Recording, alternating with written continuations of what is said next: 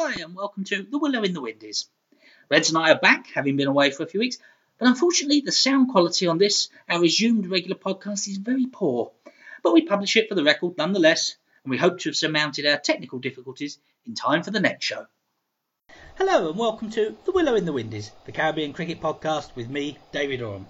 I'm here to look at the recent major cricket news stories in the region and haven't been here for a few weeks. I've had my late summer holiday back in the UK and returned last week. That's when I would have hoped we'd have had our latest edition of this show. But unfortunately we had a drop out of communications thanks to Hurricane Matthew sweeping through the Caribbean. So I'm delighted that at last I'm now reconnected with my good friend Joseph Reds Perreira. Reds, how are you? Well, I have experienced Matthew, of course. He wasn't in the kind of mood that he later got when he hit. Well, lucky, he just missed Jamaica by what he did to Haiti and now heading to Miami. But St. Lucia lost bananas, about 85% of his bananas, which is bad for the banana farmers and the economy. Yeah. And from a sporting point of view, I think there were two facilities that were hit. In the Mabia Valley, there's a nice little cricket ground which was built 2 years ago by the then Minister of Sport. In fact, I did a final there, live radio. That lost bits of his roof and maybe other things, guttering. And the tennis center, the National Tennis Center, which is right next door to the Dar es Salaam cricket ground. A lot of the surrounding nets got really blown. But the wind was high, but I mean, it not high costing repair, but it's got to be done. So those are the two things I would think that a couple of cricket grounds were flooded, football grounds were flooded, etc. But the main loss, St. Vincent Alive, flooding St. Lucia bananas. Yeah. Well, our thoughts and prayers obviously with those that have been affected by it and the loss of life. I'm reading today about some quite serious loss of life in Haiti that's been struck again. They're in our thoughts. On the cricket front, it has impacted on the England women's team, who are just preparing for a series in Jamaica against the West Indies women's team. I'm hoping that we'll talk about that a little bit more in our next show, Reds. I'm hoping that we'll have this show today and in 3 or 4 days' time look at some items like the women's team and the A tour that's going on in Sri Lanka. But I think we've got a heck of a lot to catch up on. And first and foremost, we'll start by looking at West Indies, well, how can one call it, disastrous tour in the UAE in one-day matches, in one-day cricket against Pakistan. What can one say about that, Reds? Hard to find words. We just didn't compete. We just could not contain the Pakistan batting. We never really applied ourselves in the middle. Nobody took responsibility. And you got the impression that, we weren't really trying. We weren't building pressure to get wickets. When Pakistan were batting, they scored very freely. And then when we came to take our turn in the middle, we just didn't seem to offer a challenge. And there was all sorts of discussions on the way that Pollard batted. Waqar Younis was saying he should be dropped, and I was surprised he wasn't dropped. And in the last game, it tells a story. We rammed in 30 of 70 balls. I mean, this is not the opening day of a test match. I mean, you either die with your boots on, you get to move on, let somebody else come and try. But we just didn't seem to have the right attitude and the right spirit and the right commitment. Yeah, the fingers have been pointed about where that commitment, where that lack of motivation stems from. So I think we'll rewind to the event since you and I last spoke, Reds. Last time you and I spoke, we'd heard these wild rumours that were circulating that Phil Simmons was about to be sacked. There'd been no comment on that in the press or elsewhere, but you and I had heard the whispers. They were true, Reds. Within a few days of us last speaking, 3-4 weeks ago now, Simmons was given the heave-ho. What were your thoughts on that? Well, I wasn't surprised, and we had carried the information we had then that Simmons was going to be replaced. It wasn't done at the first press conference. The president who met the press in Dominica talked about it, but then talked around it. It came out later. And that's one of the debates about how this team has performed. Was the team affected by the late sacking of Phil Simmons? Well, you can never know. You can argue for, you can argue against. But even if Phil Simmons was there, I would hope that men would have taken greater responsibility that we just didn't see. If he was there, he would have been very disappointed. But we will never know, because it's not something you can really work out. No, neither of us, to be quite honest, were surprised by Phil Simmons' departure.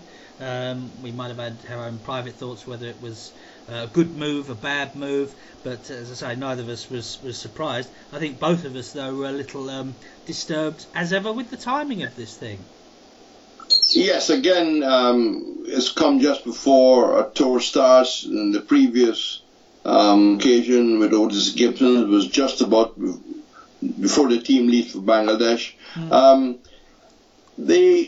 The matter really in front of the Caribbean people is that Phil Simmons just did not seem to be hitting it off with the director of cricketer, the director of cricket, and the West Indies board maybe. And he came out and said what he had to say. You can discuss whether that was right, whether that's the protocol, working with an organization.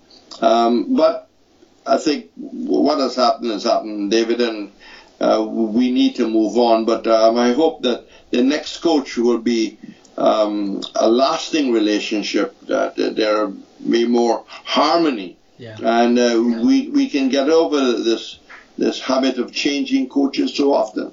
Absolutely. And one of the other things that was pointed out for the 2020 games was it was felt that the previous dismissal of Darren Sammy also had an effect. But sticking with the coach role, who can we expect to see, Reds? I've heard whispers that Richard Pybus, the director of cricket, might step into it himself. Hendy Springer has recently come in as the Barbados coach's assistant coach. Do we think he might take it on full time? Do you have any ideas yourself, Reds?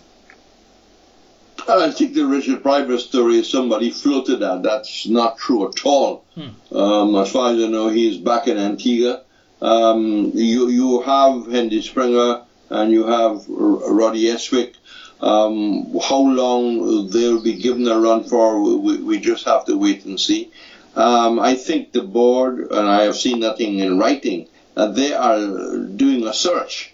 They are doing the search.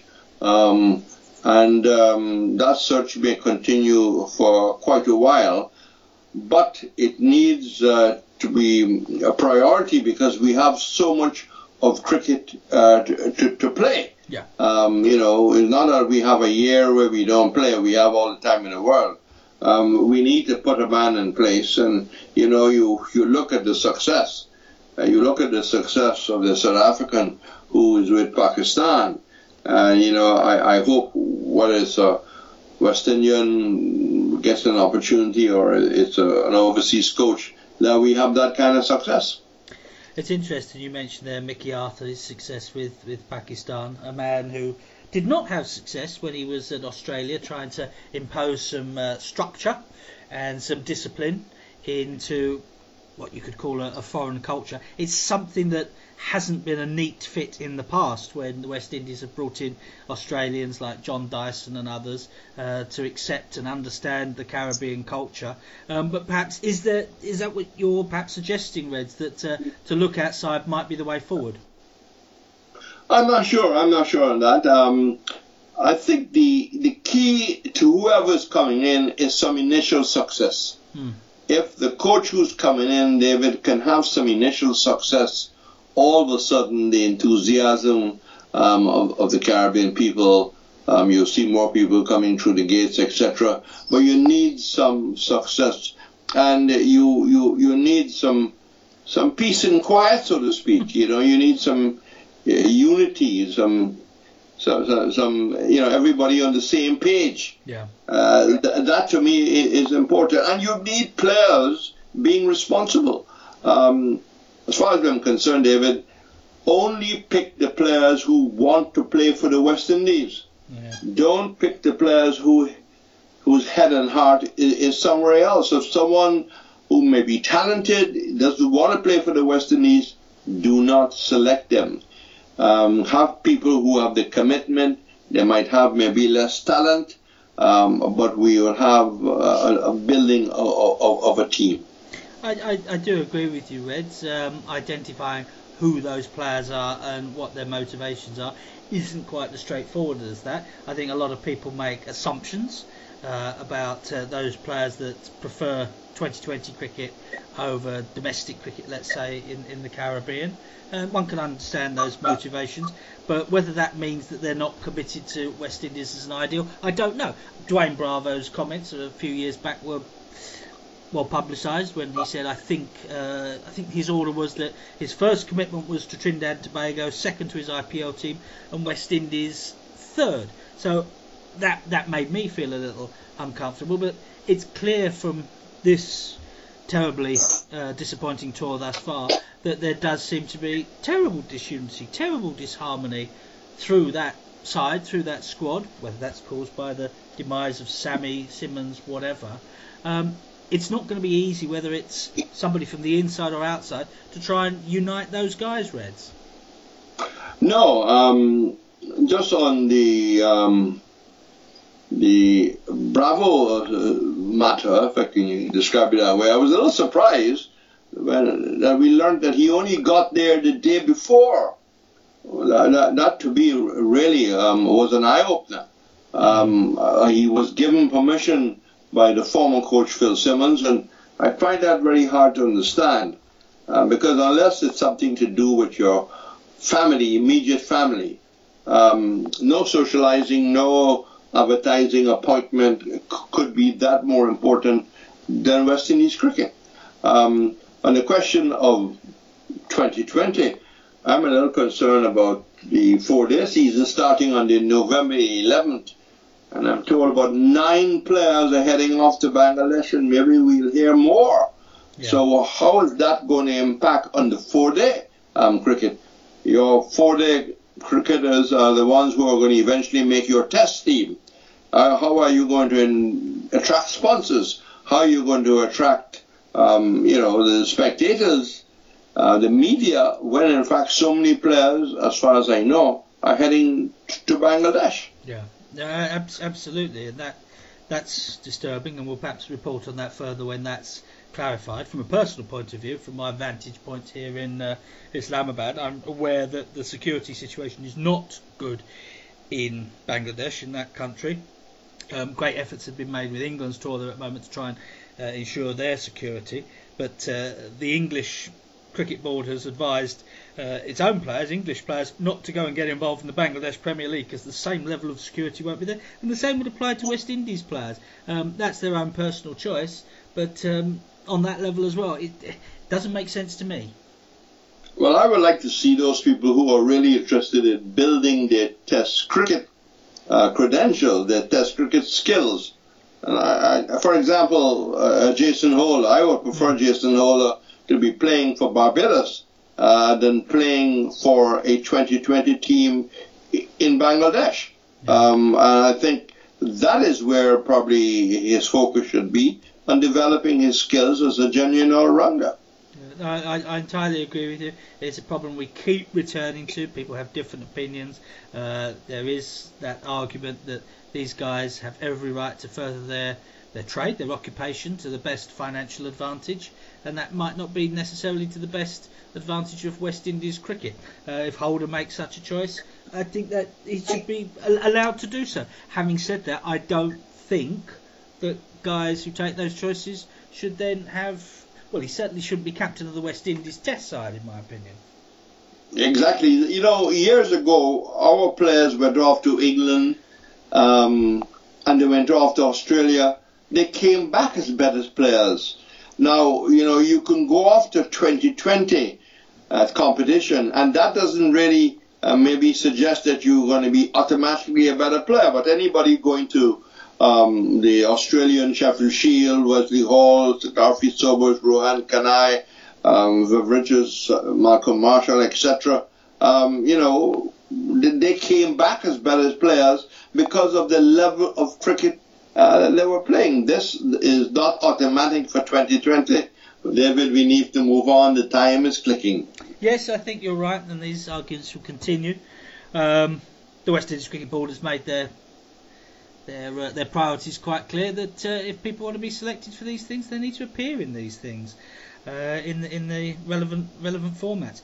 Just sticking quickly with the one-day tour of the UAE against Pakistan.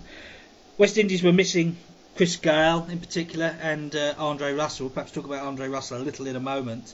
But they did also have the return of Sunil Narine. So they were weakened in one area, or a couple of areas, strengthened in another. It still wasn't satisfactory performances, was it, Reds? And as you touched upon earlier, the batting, some of the run scoring rates were quite baffling, and as well the running between the wickets. I saw one innings by Marlon Samuels described as in one area as being as Chandrapal-esque. I mean, was this purely motivation? Was this a lack of ability to contend with the conditions? What was going on?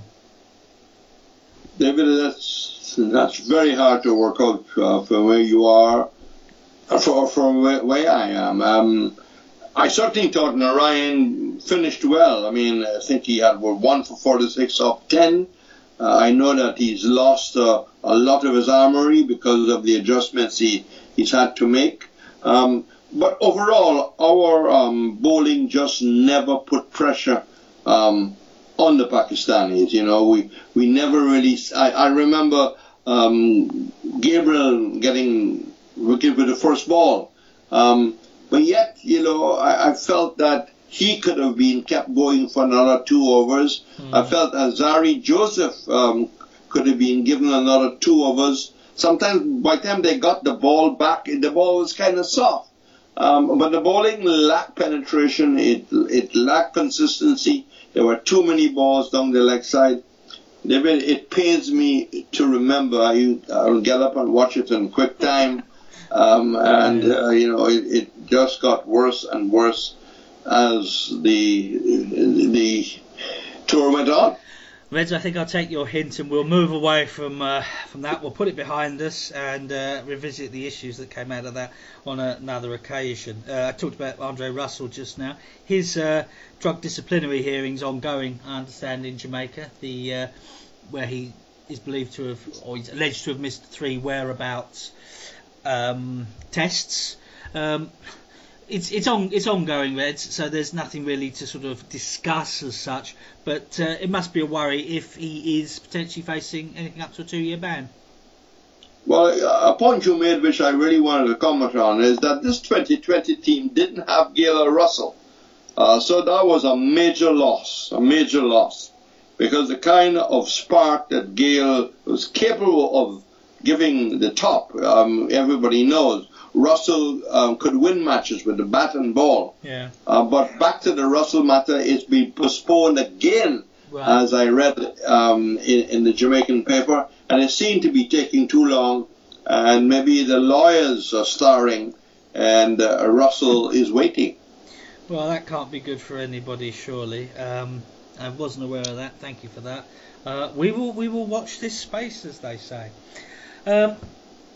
plenty of things on the horizon, Reds. I want to talk about next time, as I mentioned. You mentioned the upcoming 4-day season. I will want to touch upon that next time. But just to clear up a couple of back matters since we were away. Politics in the region, never far away, unfortunately. Since we last spoke, Dr. Keith Mitchell has stood down from heading the CARICOM Cricket Governance Committee. And there was also some unpleasantness, Reds, when an article was written by Colin Benjamin on Cricinfo, talking about how several former directors of the West Indies Cricket Board pointing the finger at the current West Indies Cricket Board, Ken Gordon in particular, asking for an independent audit. The area of Caribbean cricket politics, still murky waters, Reds. Yes, well, the former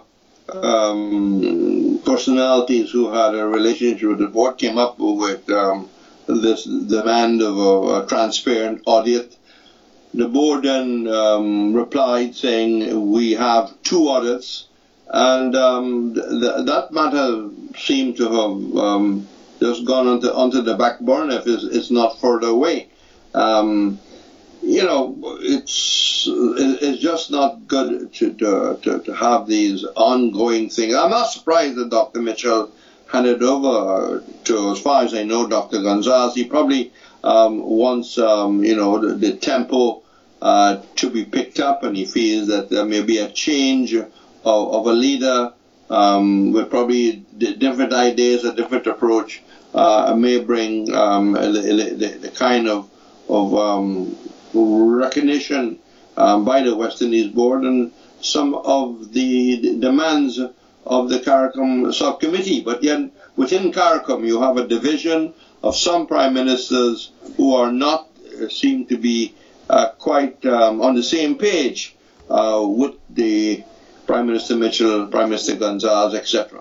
Yeah, no, it's all still sort of troubled times, and I'm sure we will hear more. We'll report that and voice our own opinions as they arise. But just wanted to note those things since you and I last chatted.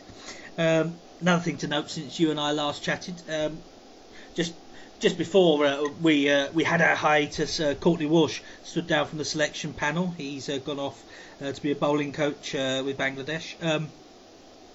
Lockhart Sebastian has taken up that vacancy, Reds. He's got a wealth of experience behind him. Well, he certainly followed a lot of cricket. I mean, in his day as a player, he was always with his radio. And when he wasn't batting or he wasn't on the field, he used to be following what was happening in Guyana or Barbados or wherever there was commentary. And since he has stopped playing,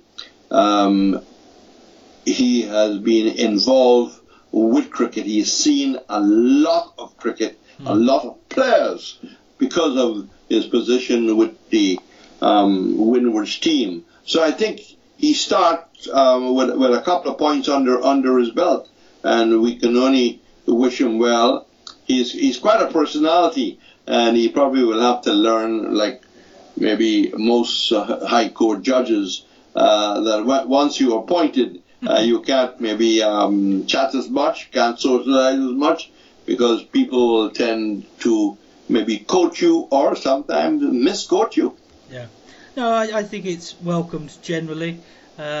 Sebastian, like Courtney Brown, is a guy who's been around the scenes for quite some time, but watches an enormous amount of regional cricket and really knows the regional cricketers, and will be able to identify those guys that are upcoming and will come through the system, perhaps in a way that Clive Lloyd, who's not spent anything like the amount of time in the Caribbean itself in the last few decades, was able to offer. Yes, and just a quick one, Anton Crafton, the brother of Ken Crafton, who's known, of course, for the person who goes around to the various grounds trying to improve pitches. Well, his brother Alton, he is now taking over the role as Windward's manager. That's the breaking story. It's just a few days old. Yeah, that's it. He's filled that vacancy left by Lockhart Sebastian. And as I mentioned there, just in passing as well, Joel Garner, he's taken up the manager's role with the West Indies cricket team, a role that Lockhart Sebastian was linked with previously, but Garner's got that. There's been a few whispers that he's been a little authoritarian in the changing room. I don't know if that's necessarily a bad thing, Reds. Well, he is now not a West Indies director anymore because of the role as manager. So that is a position which we probably need to clear with our audience. Joel Garner has stepped down as a director. Yeah. But still attached to the BCA. Last few minutes, Reds, since we last spoke, a couple of passings that we really wanted to know. Firstly was the death of South Africa's Lindsay Tuckett, who at the time was the world's oldest living former Test cricketer, and then subsequently more well known in the Caribbean, the very fine Australian quick bowler Max Walker. Yes, I did have a chance to meet a lot of the former outstanding South African players during the apartheid system when the West Indies did go after democratic elections, but I never met him. But Max Walker was just a great personality. Came from Tasmania and played, of course, Australian rules for a Melbourne club. Didn't have the most athletic Dennis Lilly approach or a Malcolm Marshall approach. He was kind of tangle-footed, but he played a supporting role very well to the Australian fast bowlers. He would bowl into the wind, and he was very, very strong. And, it takes me back to 1973 when Lilly and Massey didn't quite get it right in the West Indies. Massey lost his rhythm, lost his line. Lilly had a back problem. And it was, in fact, Max Walker and Jeff Hammond, supported by Dougie Walters, who did the damage to West Indies. He was a lovely fellow, full of fun. I got to know him quite well during World Series cricket. And, he became a commentator. He had a great sense of humor and gone too soon. Yeah. No, taken away with cancer, if I've got that right. And for once, Reds, you'll be pleased, as you always tell me off when I don't have the stats to hand. I did my homework this time and can share with you that Max Walker, 34 Test matches, 138 wickets at 27.4, and as you noted there, perhaps his finest hour was that 73 tour of the Caribbean, when he stepped from the shadows, as it were, and was at the forefront of that victorious Australian side. Yes, and if I didn't mention, I think he was the first Tasmanian to have played for Australia. Right, I wasn't aware of that. No, a very good cricketer, very well known, and as you said, very popular as well with his commentary as well. Lindsay Tuckett, that I mentioned before. He was a little bit further back than that, died at the age of 97. He played 9 tests for South Africa, mainly as a medium-fast bowler. They could hold the bat as well. 19 wickets at quite an expensive average of 51. So a fair cricketer at that level rather than a particularly good one. But he was the oldest test cricketer who passed lately. I will say, Reds, it's good to be back with you, and before we go, I know you like to say thank you to our listeners everywhere. Yes, certainly, and as we speak, I am told that Jamaica, the Windwards and the Leewards are playing a little 2020 three-way competition in Antigua as we talk, which was a story I picked up this morning. I'd like to thank all our friends in the Caribbean and all our friends in North America. And here's hoping that after the break we'll pick up momentum and we'll get feedback, because we need feedback in order for us to keep the balance and get your thoughts in also.